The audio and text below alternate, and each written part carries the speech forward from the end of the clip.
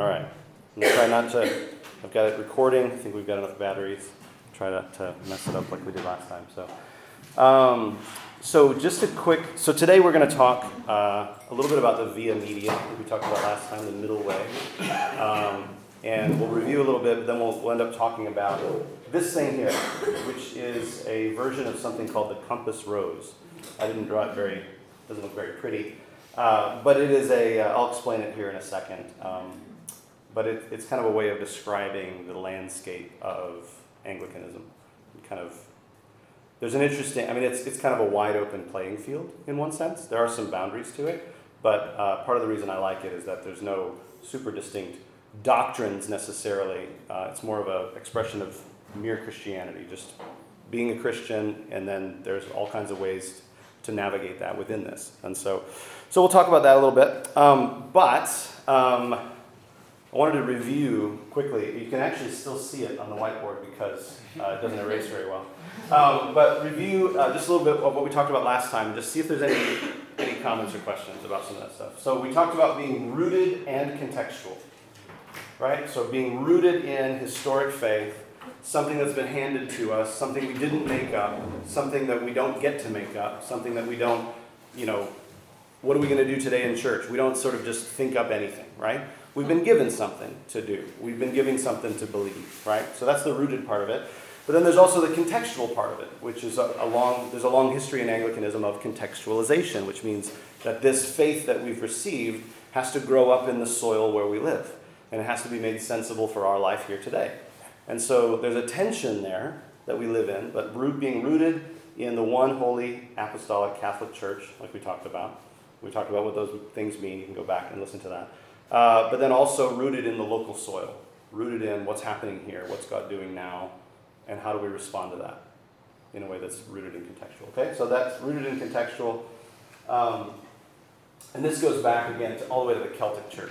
The Celtic Church has a long history of contextualized faith and practice of their faith that was distinct from what was practiced in Rome and the rest of Europe.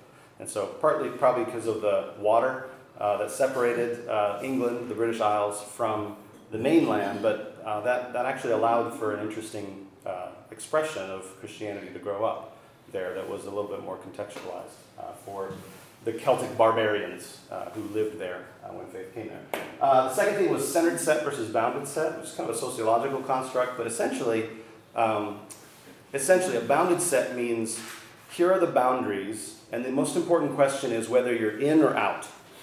Here's the boundaries, are you in or are you out? With a centered set, the more important question, the boundary is a little fuzzier, but there's a strong center, and the more important question is, which direction are you moving? Are you moving toward the center or away from the center? So your orientation and your movement is the more important question.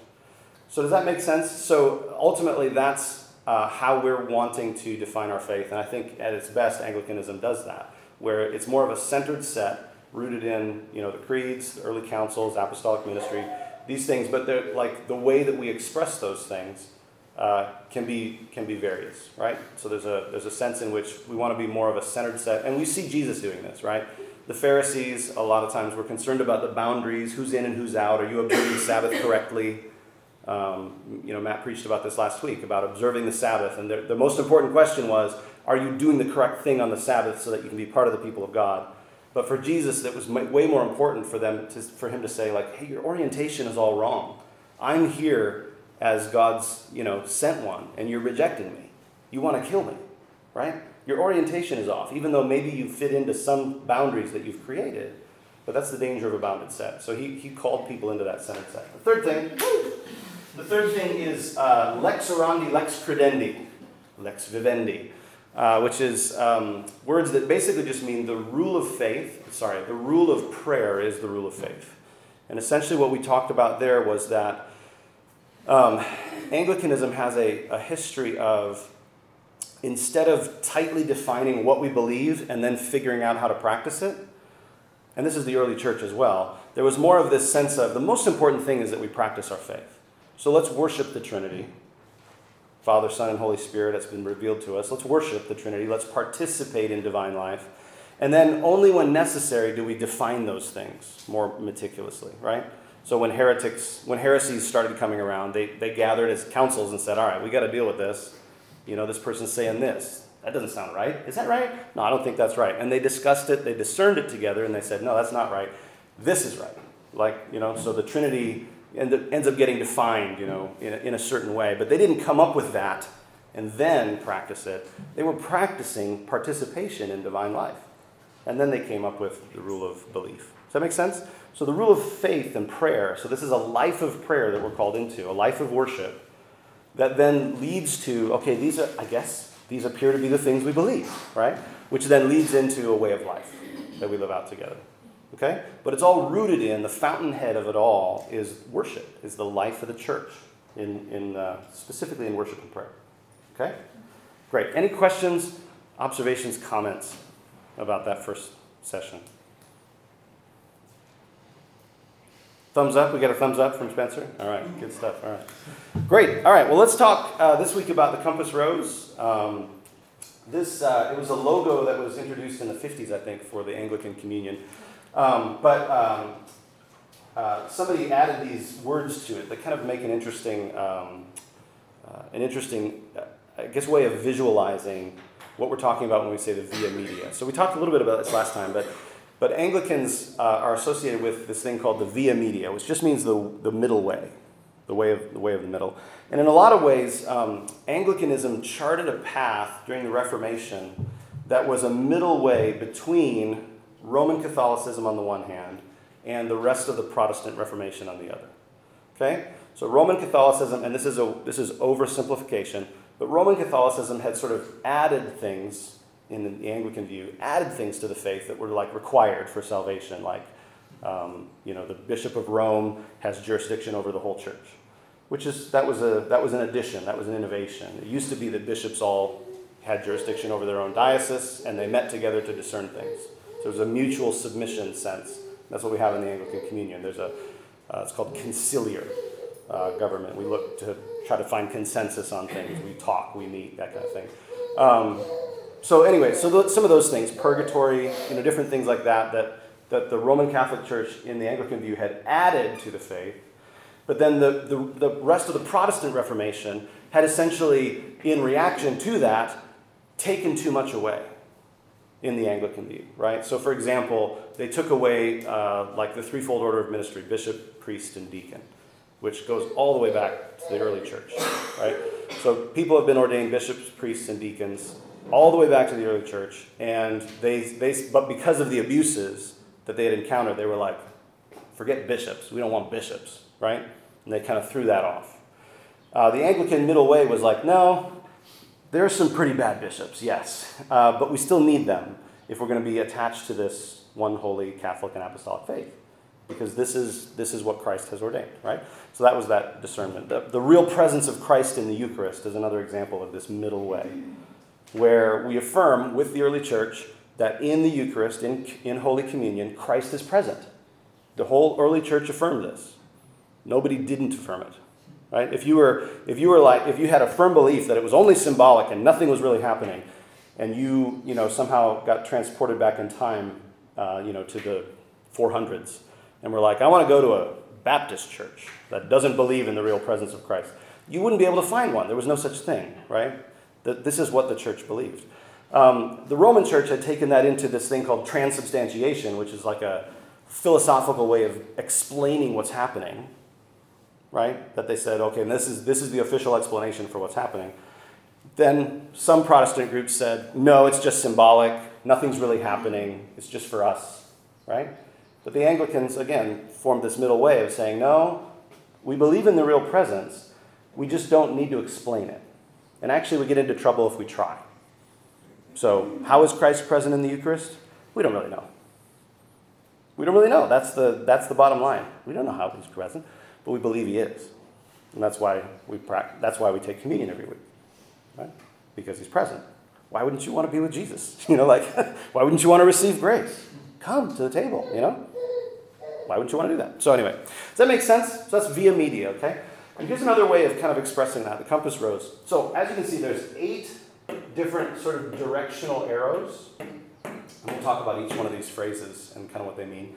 8 different directional arrows on these 4 bars. So there's vertical, it's horizontal, there's like northeast to southwest and northwest to southeast. And it expresses kind of a map of where Anglicans are. So some people are, way more we than me. Some people are way more there than here. And we'll talk about what all those mean. But it kind of expresses this, like, Anglicanism is basically... What's that? Yes. We'll write up that rhyme for that Dr. Seuss book. Some Anglicans are way more here than there. And way more we than be, and be than do. Anyway, so they name tensions in faith, ways of expressing faith, that Anglicanism sort of embraces all of it. And embraces the tension of them. And says, we don't need to be this or that.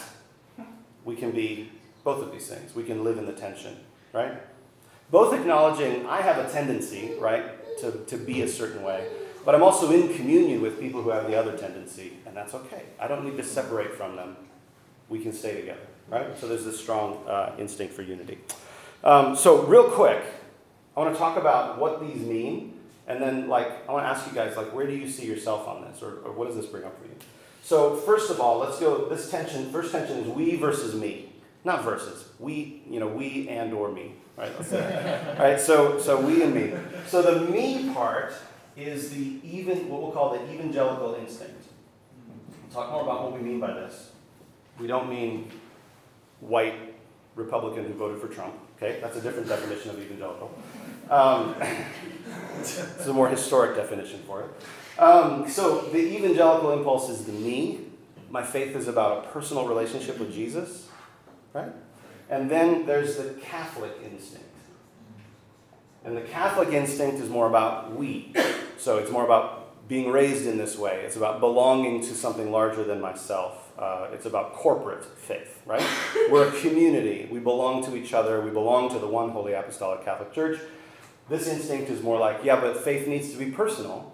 I can't just come to church and that makes me a Christian. It has to be personal. I have to have a personal faith, right? That's the evangelical instinct. This is the Catholic instinct, okay? Both are present, right?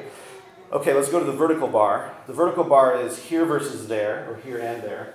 The there instinct is what we'll call orthodox. And what we mean by orthodox just means right belief or right doctrine. And it basically kind of talks about God is transcendent, God is holy, God is other. We've received a faith.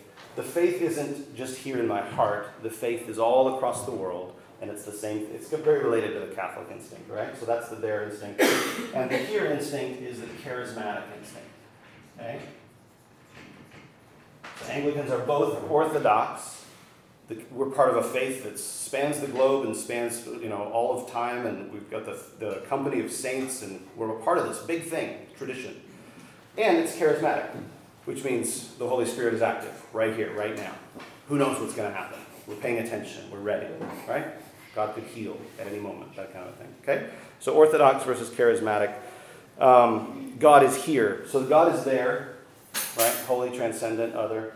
God is here, intimate, with me. Does that make sense? All right. So let's go to be versus do. The be instinct is contemplative, which is a being learning to be, learning to receive God's grace, learning to trust that God is present and at work. And then there is the do instinct, which is the activist instinct, which is there's injustice in the world. We can be part of a solution to it. We can stand up for the poor, for the oppressed, for the marginalized. We can do something. We can get out there. Okay? Does that make sense? Yeah. There's a tension between those things. Anglicans are both. So stop and go then. This is conservative. The conservative instinct. I lost it. Conservative.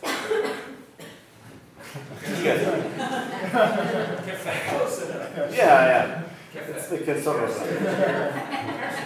The conservative instinct. All right. And then this is what? What's this one going to be? The go instinct. Liberal. This is the liberal instinct. Okay? The conservative instinct says, wait, hold on. Let's check this out. It tends not to trust innovation. There's something older that we need to submit to. The liberal instinct is like, yeah, but we got to go somewhere. We got to innovate. We got to, right? So this is the rooted part of Anglicanism, and this is the contextualized part of Anglicanism. Okay? So, where do you guys see yourselves on these bars? Like, what comes up for you as you listen to this? Like, neither here nor there. Yeah. I'm not on this map. Yeah. It's funny because when you were talking about each one, I was like, oh yeah, that sounds like me. And then you talk about the other one, like, oh yeah, I do that too. Yeah. That's great. Which is good because then you realize, oh, this tradition, like, Yes. kind of where I'm at. Yeah. That's exactly right. Yeah. So if you notice, for example, that your instinct is like, well, why? Like these can form binaries, right? Conservatives are always fighting liberals, right? The Catholics and the evangelicals have a long-standing feud, right? But if you've ever thought like, well, why can't I be both? I kind of feel like I am both. You might be an Anglican. You might have been an Anglican for quite a while. You just might be. Right? What's that? You just might be an Anglican. You just might be an Anglican. Ignore me. Yeah. You might be an Anglican. Both. Or if you're both, right? Yes. If you are both, we. Yes. Good. Were you gonna say something like that? Probably similar to Andrew was saying, just like, yeah, like, I think, I can see the sort of things I was definitely raised in, which was like the stop, Yeah. the do, Yes. and the there. Yeah. That's like sort of what I was raised in, but I feel like I've sort of like, I don't know, various things that like, you know, and even that's like too binary, right? Because like in certain areas of my Christianity, it's one thing, in certain areas it's another. But like, yeah, I always found myself like playing devil advocate. Which is just sort of like my personality, and so I feel like, yeah, It's a problem. He needs help. yeah. No, yeah, good. But partly because like, you know, I've always been interested in like helping people see the other side of their arguments, but also like exploring that myself, right? Yes. Yeah, and so I appreciate something that can hold tensions and like be okay with that. Yeah, that's a good explanation for it, that it can hold tension. Yeah. Able to kind of see two things that most of the time people want to pigeonhole you in. Have you ever, and that's interesting too, that you grew up a certain way. And does anybody else notice that? There's a movement towards something else that what you grew up with, right? So I grew up in probably an evangelical, mostly conservative, kind of charismatic faith, right? I don't know that activist and contemplative, I don't recognize much of that. But I grew up in that. I just don't remember ever thinking about that, I guess. But I noticed for me as I've grown, like there is this movement towards the other side that I've felt like is a healthy thing. But I've never wanted to reject, the other side of it and say like, oh, I'm going to join the other team. It's been I feel like more of a rounding out of like, oh, okay, there's a bigger picture here of what it means to be a Christian. Yeah, Nancy. I think kind of like with Isaiah, I was sort of on that spectrum and growing up, and there was this fear of crossing that line. Yeah. It was a very myopic place that, if I raise my hands a little bit too much, maybe I'll become charismatic. Yeah. I say the same thing every week, but I become Catholic. Yeah, right.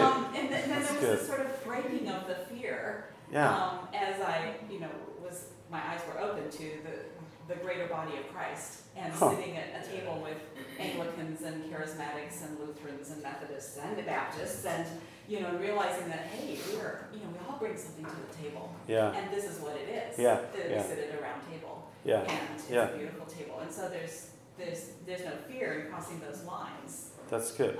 And I think it's a growing place. Like I'm very much a doer type person, and yet I'm in a spiritual formation course through Moody, and the contemplative world has just been open to me. Wow. That it's not that I don't still do. I'm very much a doer, but I've learned to be able to be. Yes. And to sit and be okay with that. It doesn't feel like I'm lazy, or I'm not doing anything. Right. It's that I'm being very present.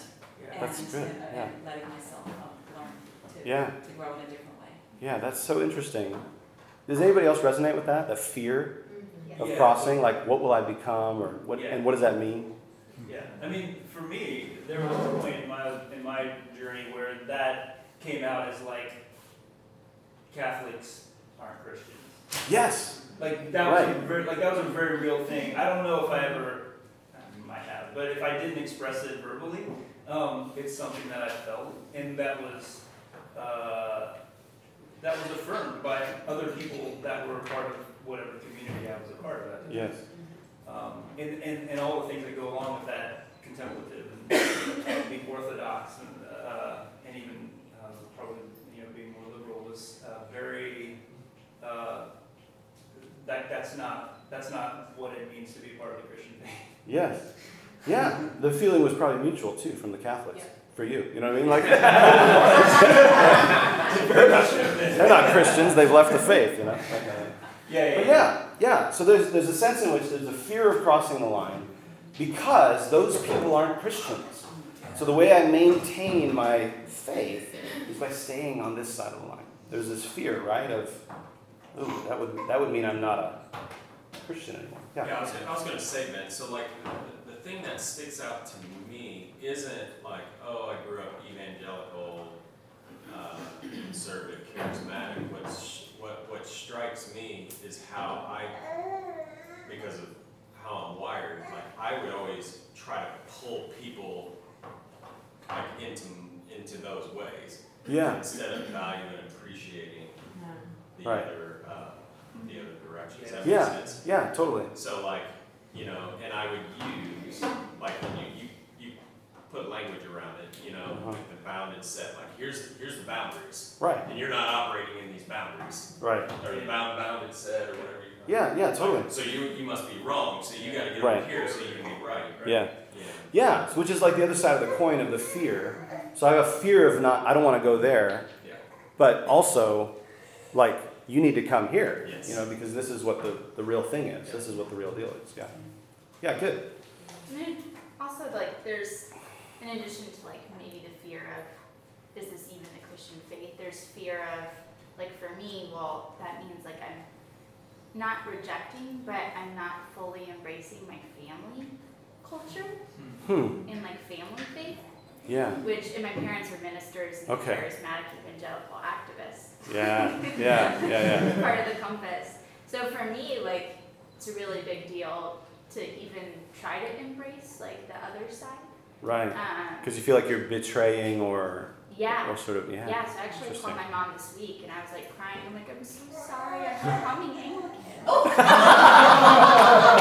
Awesome. And she was like, I think that's fine.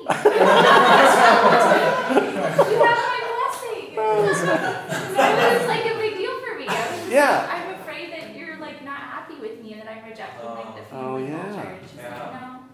That's I'm not. beautiful. So I think that there's those fears too, Yeah. like, that are deeper than just like, well, it might betray my faith. It's like the other things, like family and Yeah. friends and community. Which probably informs way more, like we attribute it to like, I don't think that's what I believe. But maybe when we dig deeper, we're like, I don't know how this would affect my relationships. And this is really important to me. So I'm not going to mess with it, right? Yeah, that's really profound. That's also really beautiful that your mom said that to you. Yeah, it is. It's great. You've got good parents. Yeah. Yeah, that's good. That's a blessing. It's a blessing. Good. All right. Well, I think we're done. No. Let's. So maybe we can dive into some of these tensions and then just continue to have a discussion around some of them. Okay. So what I mean by evangelical, for example, again, is not a white Republican who voted for Trump necessarily. Just to get that out there. I mean, it's a term that's been tarnished lately, right? Where a lot of people are like, I'm not going to call myself an evangelical anymore because it's been used in this way of being like, oh, that's a political thing. It's a voting block that's, available to be manipulated by whoever can push the right buttons, right? But in the historic sense of the term, it comes from this Greek word euangelion, which just means good news. And so evangelicals, I mean, the term started being used about 500 years ago But it just refers to the gospel. It refers to the announcement of the good news of Jesus Christ, that Jesus Christ came in the flesh. He died on the cross for our sins. He rose from the dead. He ascended into heaven. He's seated at the right hand of the Father. You guys maybe recognize this from the Creed. Like, this is the gospel, basically. And he is now Lord. The shortest version of the gospel that I know to give people is Jesus is Lord. Jesus is Lord. That's the announcement of the gospel. And so some key values for evangelicals. One is conversion. So there's a sense in which evangelicals say, it's not enough for you to just grow up in the right tradition. Like, your heart has to be strangely warmed. As John Wesley say that? Yeah. You know what I mean? Does that make sense? Like, there's a personal experience of faith that's important for us. Conversion, like embracing it for yourself. That's an important evangelical value. And it's an important value at the table. So following Jesus personally is part of Christian life. Engagement is another value. So basically, like, practice what you preach. Be a Christian. It's not enough for you to recite the liturgy and then go home and be a mean person. No, this needs to be transformative for you. You need to engage in your faith. High view of Scripture. Evangelicals have a very high view of Scripture. They say this is where we get our faith from. So tradition for Anglicans, this is maybe worth saying. For Anglicans, tradition is important. Tradition is how we understand how to read Scripture. So we'll read the church fathers and say, how did they interpret this? And we take that seriously. But Scripture is definitely above tradition. Where we say this, like, if tradition says it, but it's not clear in Scripture, then we're not going to make a big deal out of it, essentially, is what the Anglican kind of impulse is. But there is a high view of Scripture. Scripture as the supreme source of authority for the church. A fourth value for evangelicals is that they're cross-centered. The death and resurrection of Jesus is seen as the hinge point of history. Like, this is the most important thing that ever happened in history. It's the death and resurrection of Jesus.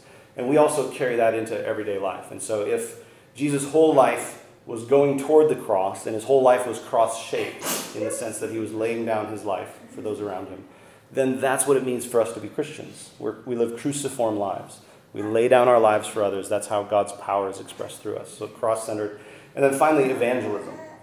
Like, there's always been a strong sense of, like, we as Christians have the responsibility to proclaim good news to people.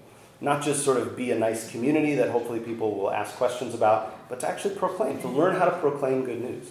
And that's a huge value. When we talk about the vision and practices of the table, it's a huge value for us.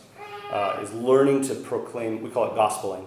It's learning to proclaim good news. Not just in our sermons, which Joel's going to preach today. Come on, Joel. College preachers. Hey. We've been texting about this. You're aware that this is the Sunday,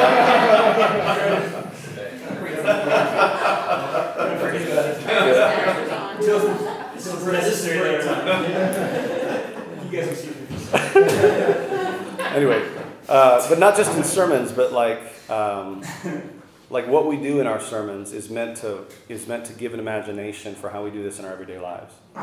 So I'm learning to, proclaiming good news. That's good news right there. No more tummy ache. Good news for mom too. Yeah. Does that make sense? So those are five values about being evangelical. What would be the counterpoint from the Catholic perspective? To some of those things? Yeah, right. Like if those are defined, if that's how we define evangelical, against like the me versus the we. Yeah.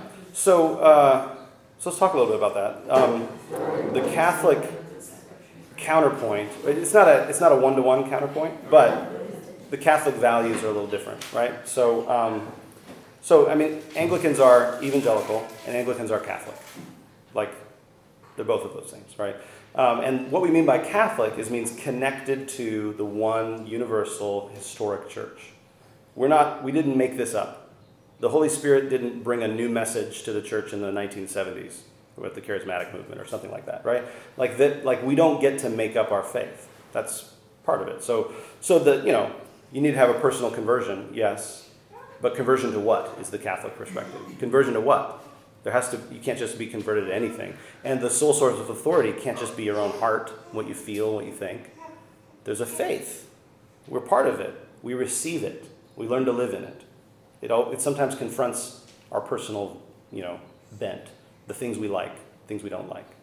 Sometimes faith will confront those things.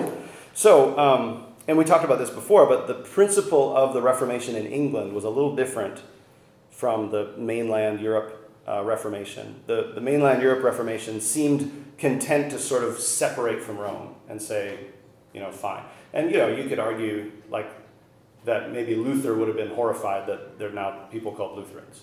And Calvin would have been horrified that there's people called Calvinists. But the principle of the English Reformation was a little different, that they weren't trying to separate from Rome necessarily. They actually never excommunicated Rome at all. They just said, we want to return to the faith and order of the early undivided Catholic Church. So, that's what they were looking for.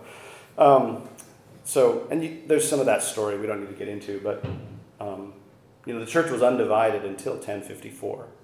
They called the Great Schism, where East and West, the Roman Catholic Church and the Eastern Orthodox Church split. But for 1,000 years, it was just one church.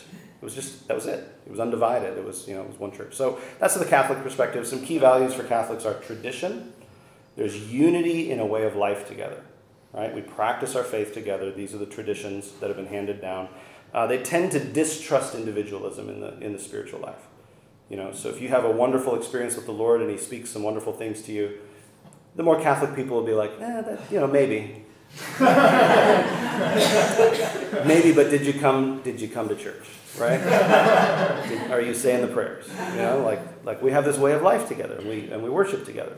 This is part of the tradition, tradition that we're part of. So we don't get to make this up. That's a value for the Catholic impulse. And this, honestly, this was part of my gateway drug into Anglicanism. I was just a charismatic worship leader at a Vineyard church, in Vineyard-esque church. And I started just studying worship. I thought that would be interesting to just know more about worship. Felt like it was a good thing for a worship pastor to do. And I was blown away by how, the church has worshipped in the same pattern since its inception for 2,000 years. And I was left confronted with this, okay, I can either assume that I know better because I can play acoustic guitar. And I have these songs I wrote, Or I can submit to this and say, maybe there was a reason they worshipped in the same way for 2,000 years, right? Maybe it wasn't because they were stupid or couldn't think of anything else to do, right? Maybe there's a reason for it. So that was, for me, that was my move from the, the evangelical charismatic thing into the more Catholic and Orthodox thing. Maybe there's something here for me to learn or know.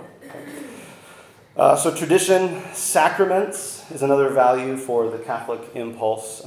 Unity in a means of grace. Sacraments are the official definition. I think something like this is in the Anglican Catechism. Sacraments are a sacrament is an outward and visible sign of an inward and spiritual grace, and a sure and certain means of receiving that grace. So that's the additional part that was new for me. It's the outward sign of an invisible grace. That made sense to me. But learning that was actually also a means of grace. The grace was actually communicated to me in the eating of the bread and the drinking of the wine. It's not just for me. It's not just a cognitive, I'm going to remember Jesus while I do this. And I could give or take the bread or wine. No, there's actually something happening. And that's because, we'll talk more about this in a couple weeks.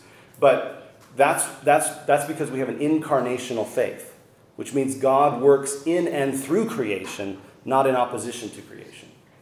In and through it, not in opposition to it. So that's a Catholic instinct. Sacraments are a really big, important part of what it means to be a Catholic Christian, is that I receive grace when I come to this table.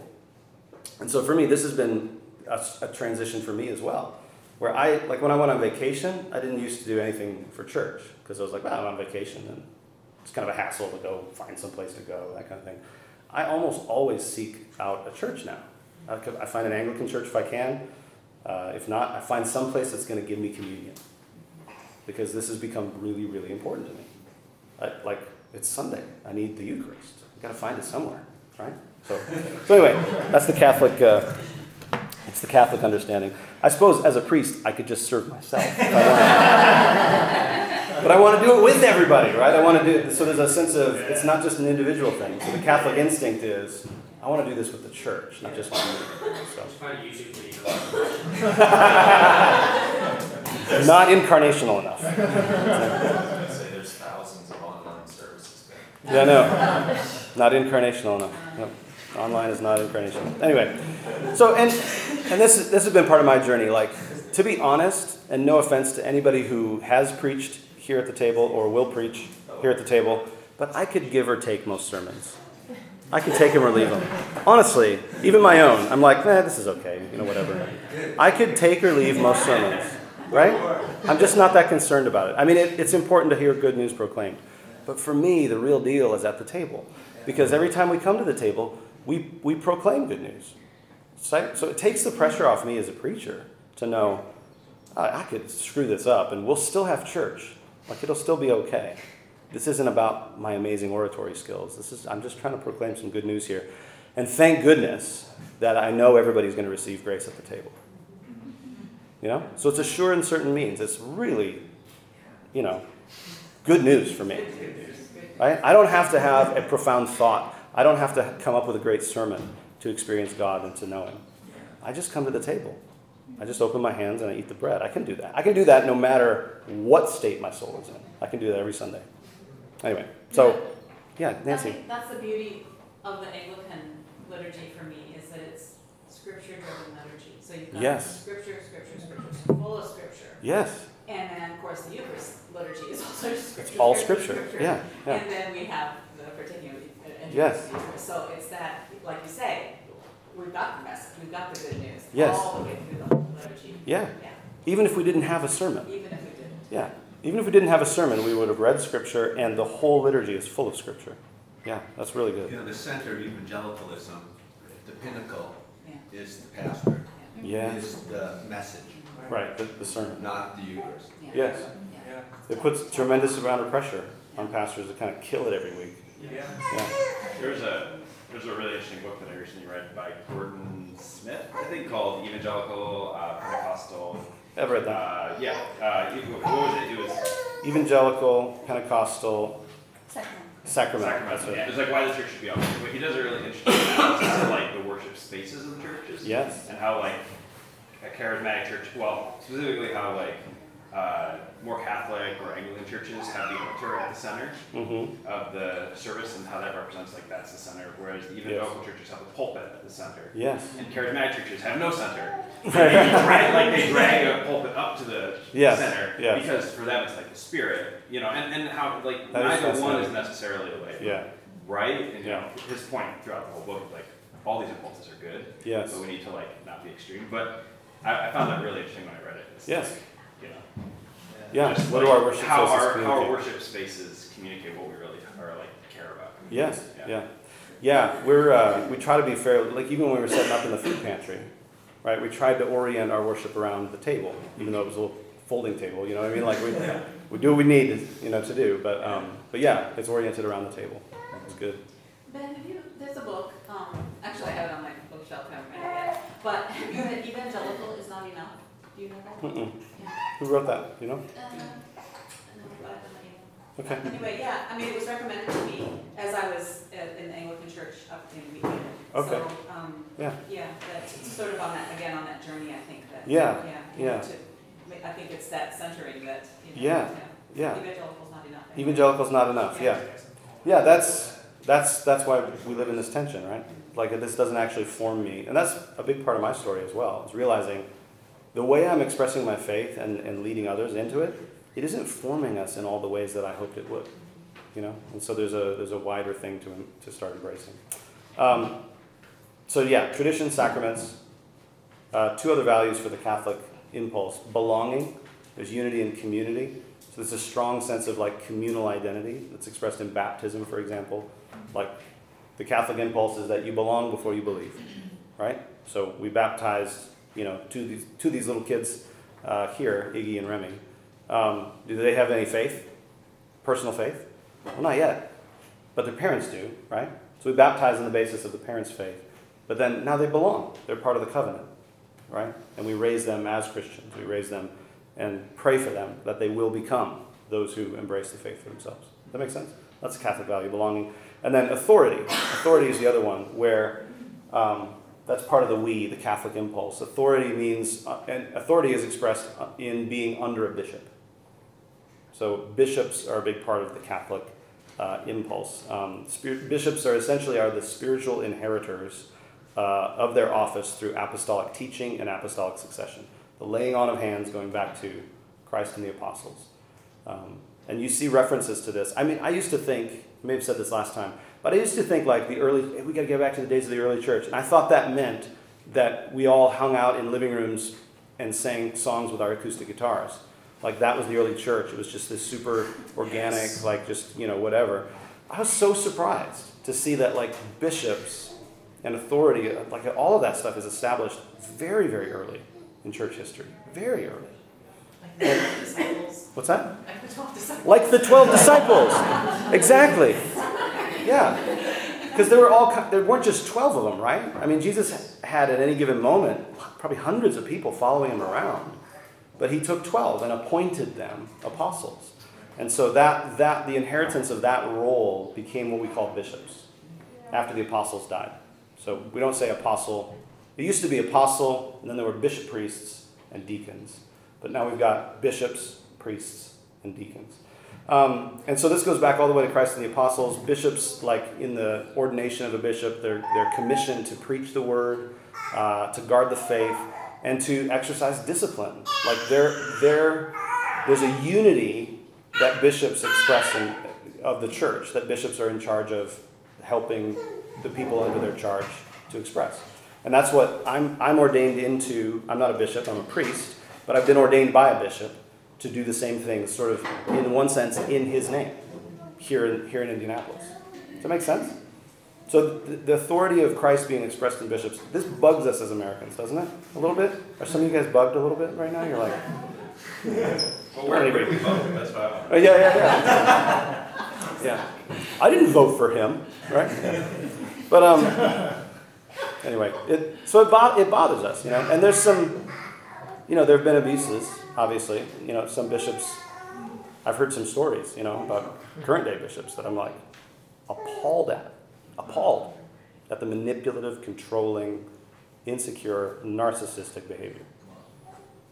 And yet, they're bishops.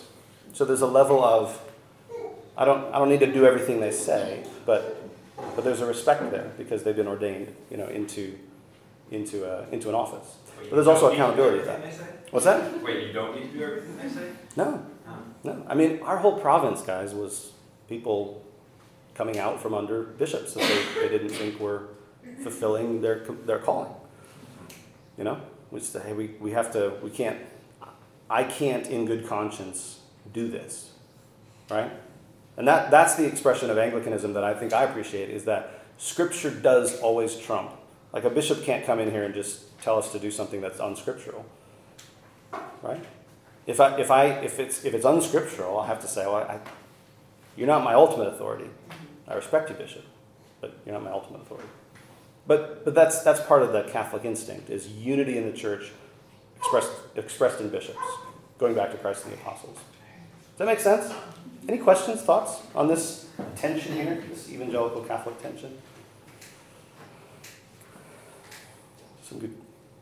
Any kairoses? Come up for you? I have a couple different thoughts, but I really, like, part of the appeal or draw to me is, like, accountability has baggage, that word has baggage, but like the accountability, the structure can bear more weight than just individual relationships. And yes. Coming out of my tradition, it's more just like, oh, okay, we disagree, so we're done. We're done here, just right. Very quickly. Yeah. Whereas now, if there's disagreements, or if there's an issue, or if somebody else becomes our bishop in however long, and they're maybe trying to edge towards this line or whatever, it's not like we just wash our hands of it and we're out of relationship. Like there's a structure that can bear weight yes. as we try to discern what to do. Yeah. Which I'm really thankful for. And then, so, like this tension, and there's a couple others on the compass that I feel this way about, is where I give more mental assent to being in the middle than I feel like in my bones. Yeah. It used to be. I think it's very good for us to be in the middle of that me versus we. But when push comes to shove, a lot of times I find myself like, oh yeah, my roots are really on this me side. And I feel like God is pulling me towards it, but it's, Yeah. it's not just gonna be like, boom, I'm I'm balancing this. Yeah. I feel the same way about activism and contemplative. Contemplative, yeah. Like I'm on the same, like I believe it. Right. Yeah. I don't, my You- bones aren't used to Yeah. working that out. You notice a different instinct, Mm-hmm. even though like mentally you'd be like, yeah, I want to be there, Mm-hmm. but yeah, there's a different instinct inside. That's good.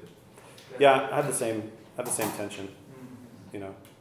I mean, officially, it used to be that it was set up that the diocese, like if we ever bought land or bought a building, like our diocese would own the land, like the province would own the land, and there were a lot of lawsuits that came out of this because the people that worshipped at the church were like, well, this is our church, and the diocese that they were leaving said, no, that's our church. It's our church building, right? So there were some fights over this. And so actually the way that our province is organized, that there was such trauma, really, like by sort of having their buildings and all this stuff taken away from them, or having to go through a lawsuit to keep it and all that kind of stuff, that there is if our bishop, if we decided to, we could just leave, right? There's nobody who's like technically got any legal authority to tell us what to do. So there's an interesting kind of balance there, I guess. There's a voluntary submission to a bishop, and part of that for us is trusting this bishop's character, right? So we didn't just go with any old bishop, right? There's a sense in which there's kind of this new. Anyway, it's a long kind of nerdy history there, but it used to be just geographic. The bishops were geographic, right? So this is your region, right? And that they inherited that from Rome. Every bishop is located in a diocese. But there's something now emerging that's more missionary bishops, where you can sort of voluntarily submit to a bishop who, in our case, lives in California, doesn't live around here, which presents some problems. But because we trust his character and his leadership so much, it actually has become it's a huge blessing for us to have the bishop we have. So it's good, guys. These are great comments. Carmen said she would nerd out with you. I Yeah? was like loving it. You were loving the nerd out? I love this, yeah. Good. All right. That's good to know. I've got a nerd friend. I always feel insecure when I have a bit of like knowledge that I feel like is esoteric and nobody's really interested in hearing it. But I really like talking about it. Yeah. All right, I'll just text you. I won't like talk back about it, I'll just totally ignore me. Good. That's good to know. Now I know how to interpret your silence. Yes. For me, that all this spells tension. Yeah. I feel the tension. Yeah. Yeah. That's birthed out of conflict. Yes. All of it. Yes. Every single piece of that thing came from people splitting. Yeah. Yes. I feel when I'm like, I feel that kairos. Oh gosh, I remember that. Yeah. Oh, I felt that. And it was like, and I'm just like, feel the swirling of it, and I'm like, oh gosh, it's just risk. Yeah. I mean, I'm looking at like there's a lot of young faces here. I'm like, good. They're really like, yeah. I'm like, okay, will this work? No, I believe it. I do believe it. But at the same time, But you've got some scars. yeah. And the truth is, I do believe that tension. I believe, because I've been in each one of those. I've lived in each one of these quadrants Yeah. at one time in my life, Yeah. and know that the only hope is somehow the middle. Yes. Yes. It's the only, because if there's no middle, there's no relationship, Right. and there's just we're back in the world. Yeah. You know? Yeah. There is a relentless drive to separate these things out in order to relieve the tension. We're desperately trying to relieve the tension, and so there's even within our own Anglican movement, there are some who would like nothing more than to separate from all the liberals or whatever. Like they would just want to be done with them, and so there's a movement to sort of separate in the interest of purity of doctrine. But I think the better Anglican instinct and what we're trying to do at the table is say, you know what? There's blessedness in the tension, and we want to bear it. We want to learn how to bear it. We want to learn how to walk in it. Not just for the sake of having conflict or having tension, but for the sake of saying, I think the presence of Jesus can handle it, you know? And there's a beauty and a blessedness in us staying related and hearing each other out and talking and listening. That's another one of our practices, is listening. Like really hearing each other is really, really important to us. Yeah. That's good. Quick question. Yeah. I don't know that I can say it very clearly, but so how would you say the church, the Anglican Church, the table here, can bear this tension and be in the middle? Or how would we discern to do that as, like, over time, culture and church shifts? So I think that somebody could, a non-nuanced view of this is to say, like, as things shift this way, you still find the middle, but in reality, the middle is no longer what the middle is today, right? Like on a political view spectrum, like, the middle in the 1950s is not the middle. Right, yeah. So how do you, I don't know, can you talk about that? Yeah. I don't know. I'll give it a try. I think part of it is, part of what keeps us rooted, I think, in something that perhaps transcends time is the Catholic and the Orthodox and the conservative instinct. To basically say, like we're not measuring these things according to what's happening today. Like, we have the Scripture, right? We have the doctrines of the early church. We have the Trinity. You know, there's things that we can hold on to that we know we know this is a core part of what it means to be a Christian. We believe in the Incarnation. We believe in the Trinity. Like, that's, you know, once you say there's only one God and there's not three persons, it's like, okay, well, we can talk about that. It might be an interesting philosophical debate, but you're not a Christian anymore. Like, because you're not this is what Christians affirm, right? Or, like, you're thinking about leaving something. So there's these boundaries, and I think that the historic side of it is what helps keep us grounded in some of those things. So especially the Orthodox and the Catholic part of it, where we can go back and say, this is what, you know, the Council of 325 said, you know, Nicaea, and we can, and this is part of why we do creeds, right, in our worship, is that we are connecting ourselves to the ancient church and saying that no matter what's happening today, I believe in God the Father Almighty, creator of heaven and earth. I believe in Jesus Christ, his only Son, our Lord. So, does that help?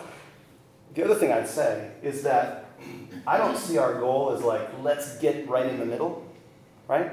I'm willing for somebody to be way more evangelical, you know, and other people to be way more Catholic. I'm willing for that to be the case.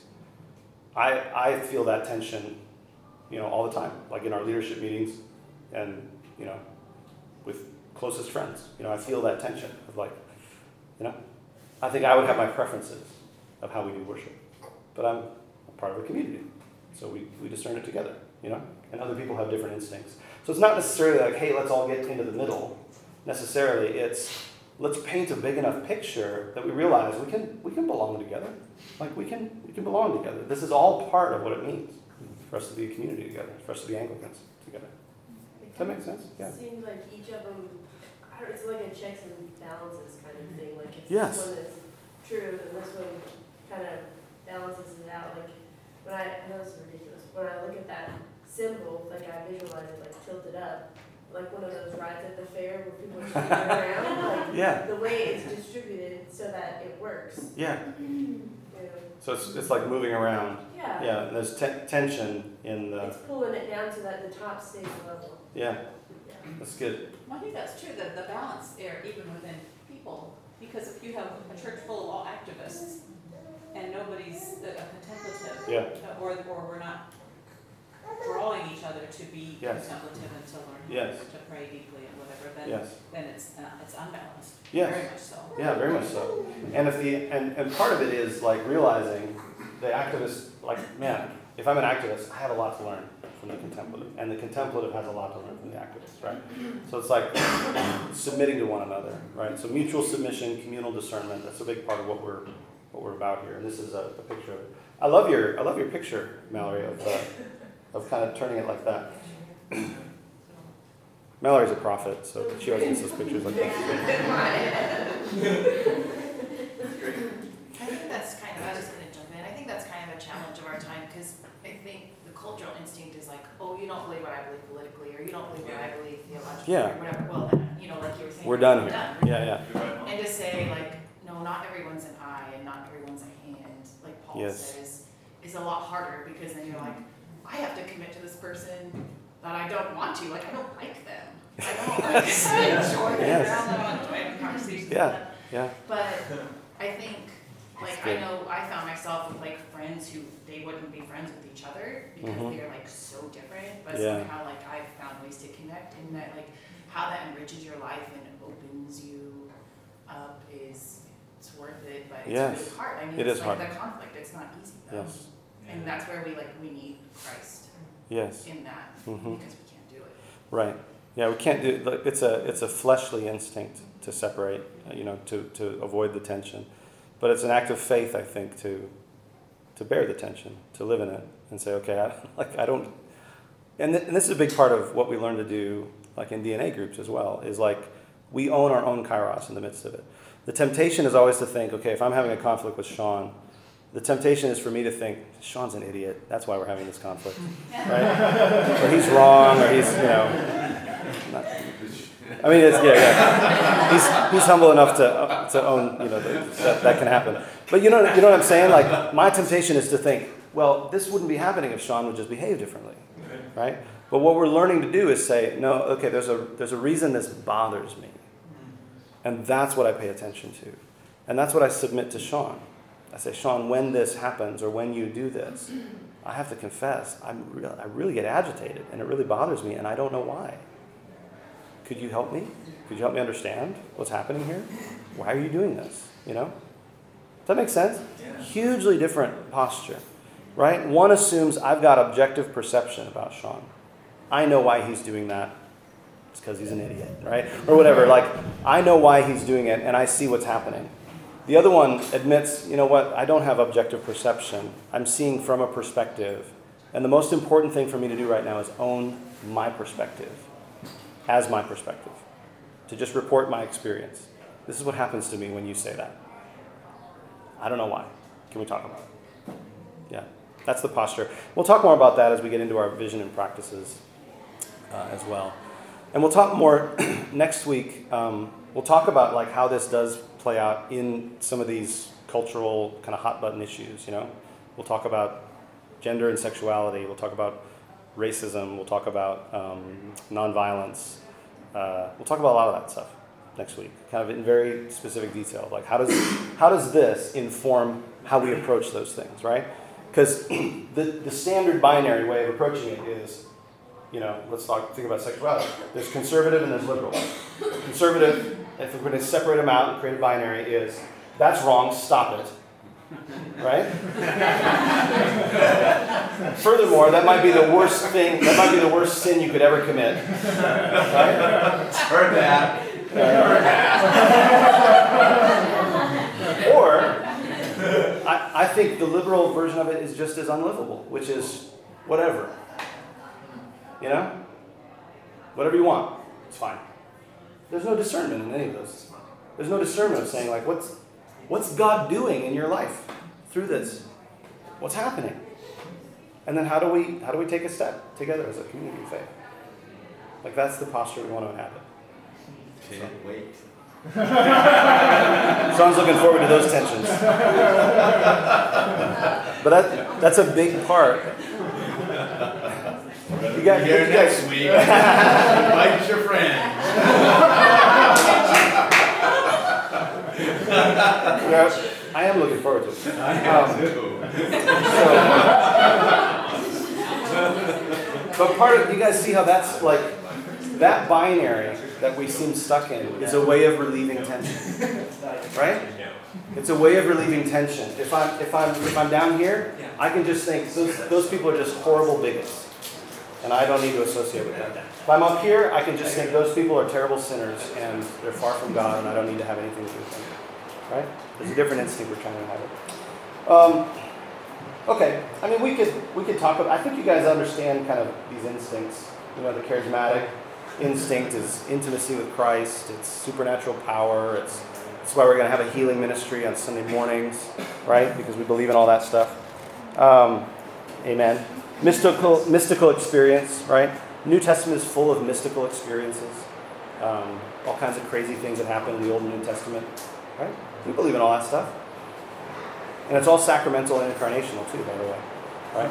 They lay on hands and the Holy Spirit comes. They speak in tongues, right? Peter has a vision on a roof. That, like, a vision leads him into this whole new thing of accepting the Gentiles without becoming Jews. That was a trance. It was a trance, right? Yeah. So it's this mystery. Yeah. Can you imagine trying to explain that, to your board? The vision and the trance. Yeah. Well, I had a trance. That's. No, I hadn't eaten yet, so maybe it was just I was hungry. No, but yeah, all that stuff. Or like Elijah's bones, like causing people to be raised from the dead. Or Paul's handkerchiefs, causing people to have healing. If we're sacramental and incarnational, that shouldn't bother us at all. God's power is carried through creation. Right? People touch the hem of Jesus' robe and we're healed. Weird. But also we're Orthodox, so we believe in historic theology, the authority of Christ, the sanctity of worship. This is part of, you guys may see, maybe teach on it sometime, but icons. Sometimes we use icons in our worship. They're windows into heaven. That's what they're meant to be. Windows into seeing something of heaven. So anyway, there's a lot we could talk about, but we're about at time. And it's raining really hard, so I find myself talking really loudly. Yes.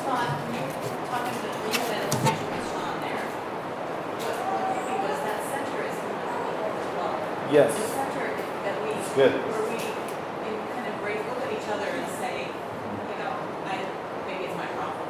Yeah. And that's Jesus. Yeah. It's that. That's good. Being able to say, I may not be right. In fact, I'm probably not. Yes. Yeah. Yeah. So how can we That's good. figure this out? For the sake of the recording, just to make sure that others can hear it, but you said the center is love and humility. Learning to live that out. I think that's really beautiful. It's a really good way to end it. That's where it's all rooted, is in learning to let the love of Christ inhabit us so we can be with and bless one another. Amen? All right. Let me pray for us. Oh, yes, Brian, go ahead. Well, I can definitely pray. What are you talking about that, please? Yes. Why don't you say it real quick now, and then we'll pray.